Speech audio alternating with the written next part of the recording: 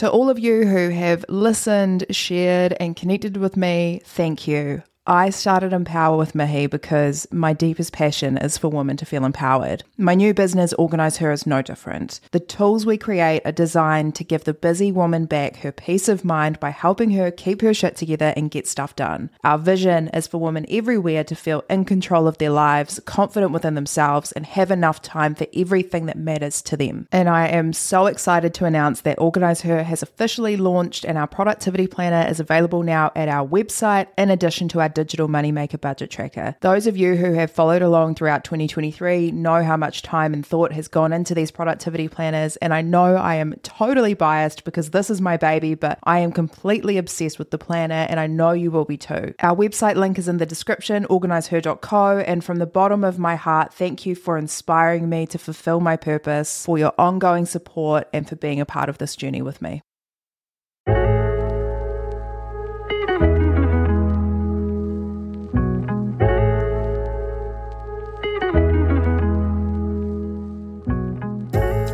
Kia ora and welcome to Empower, the podcast that has one sole purpose, which is to inspire you to live your best life as your best self. My name is Mihi Sorensen. I'm a lawyer, girl power advocate, grow and independent woman, of course. I'm obsessed with self-love and personal development, so now I'm also the host of this podcast. Thank you for tuning in. I will do my best to make sure that you can take something meaningful from this podcast and apply it to your everyday life. But for now, I am about to become your personal hype woman because it is my purpose to empower, and I hope to do the same for you. Kia ora te whānau, welcome to today's episode. Let's talk red flags. Do you know how to spot them? Or more importantly, if you've spotted them, do you have a habit of ignoring them? And if so, why? Don't worry, if you answered yes to any or all of these questions, you aren't alone. But before we get into it, I've got a quick reminder for you. This month, I launched my free weekly habit tracker. That's available on my website. Goals don't feel so scary when you can break them down into manageable daily habits. So the habit tracker has a space along the top for you to write your focus for the week. It's got spaces down the side where you write down 5 habits that you want to incorporate into your week to help you get closer to whatever it is that you're focusing on. Next to those habits, you've got daily trackers, so you can tick it off every day that you've completed your habit, whatever it is, and a reflection space to write in once you get to the end of the week. Like I said, it's downloadable for free on my website. I've got the link and information in the description for you. So let's get into today's episode. So what do I mean when I'm talking about red flags? Well, red flags typically warn of any impending danger, disaster, or doom. And in this context for this episode, we're talking about red flags in respect of people. People that may not be any good for you and may be displaying some red flags forewarning you of that fact. Now, what I'm not going to do here is tell you whether I think particular things or behaviours make someone a red flag. Obviously, I have my own list of red flags, and yes, it is a list. But I guess I hold somewhat of an unpopular opinion in that I think red flags are largely subjective. And I think that aside from the obvious ones like abuse and gaslighting and isolating you from your loved ones and controlling behavior, lying, the really big ones, red flags can differ between people depending on their own values, beliefs, and lifestyles, like deal breakers. So for example, some of my subjective red flags in respect of a romantic relationship would be someone who smokes or drinks to excess, or wants to have a joint bank account, yikes, or doesn't believe in prenups, or doesn't believe in feminism. Those are huge red flags to me, but to other people they wouldn't be, and that's totally fine. Instead of going through and identifying what I think red flags are, which I think would be a total waste of your time, because let's be honest, you know what you consider to be red flags. You know exactly the kind of qualities, tendencies, and behaviors you observe in people that give you the ick. Instead, let's talk about the bigger looming question, which is why we ignore them.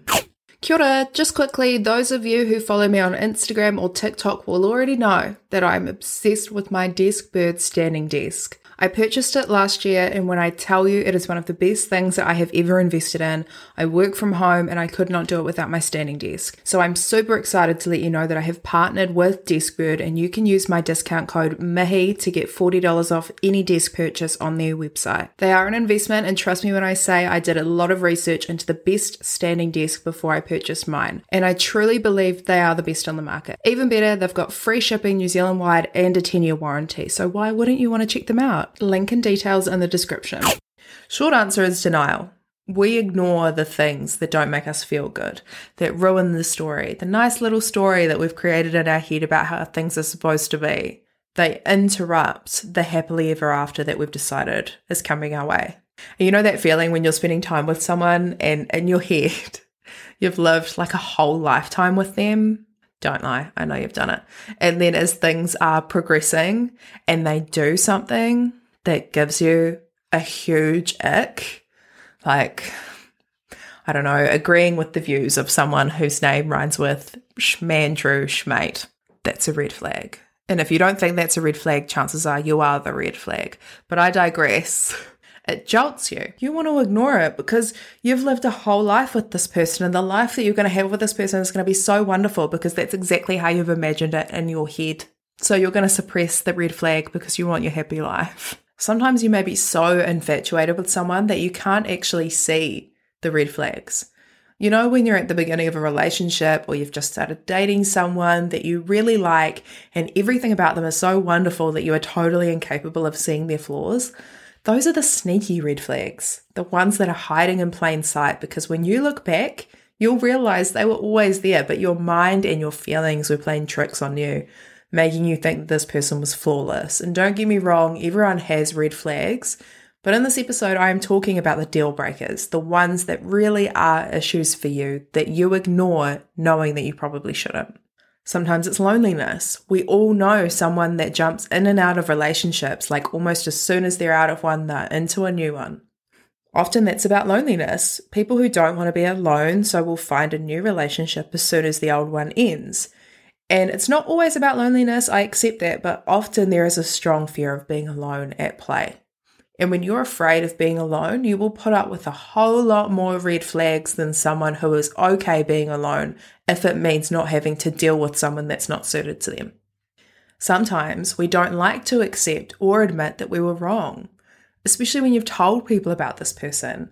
It's hard to admit that a relationship hasn't worked out or that you misjudged someone, or maybe just that it wasn't as good as you portrayed it to be.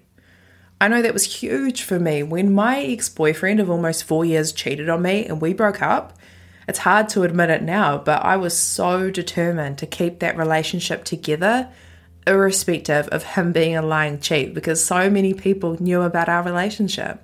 I felt like the relationship failing let down all of the people that supported us. I was also young too and clearly didn't have a grasp on my own self-worth, because being unfaithful in a relationship is what I would consider a very obvious and very significant red flag. But at that time, all I cared about was my pride and the image of a happy relationship and the future that I had built in my head. It is sad to reminisce, but that girl ended up in a better place, so it's all right now. Something else that I learned in my early 20s, and is something that I still need to remind myself of today, is that you're doing yourself an injustice by falling in love with the potential of someone. Because the potential of someone doesn't actually exist anywhere except in your head. Take people for who they are in reality. Don't hold on to something with someone who isn't ready or isn't in the right space to meet you there on the basis that they might be ready one day, or that it might change in the future. You deserve someone who can meet you where you are right now. And in all fairness, the other person doesn't deserve to be held down by your unrealistic expectations about who they are supposed to be. Living in a fantasy is fun, but eventually reality is going to hit you. And you're probably better off accepting it sooner rather than later, so that you can move on and find the right person or the right people for you. Another reason we ignore red flags is because we don't trust our own judgment, or perhaps we minimize the red flags by questioning whether they really are that bad. Some of that may be influenced by gaslighting, so someone telling you that you're overreacting or making a big deal out of nothing. And when you really like someone, maybe you even love them. You want to see the best in them, and you'll often make excuses for harmful behavior. You might even find yourself trying to rationalize with yourself in your head and say, it must be your fault. Try not to do this.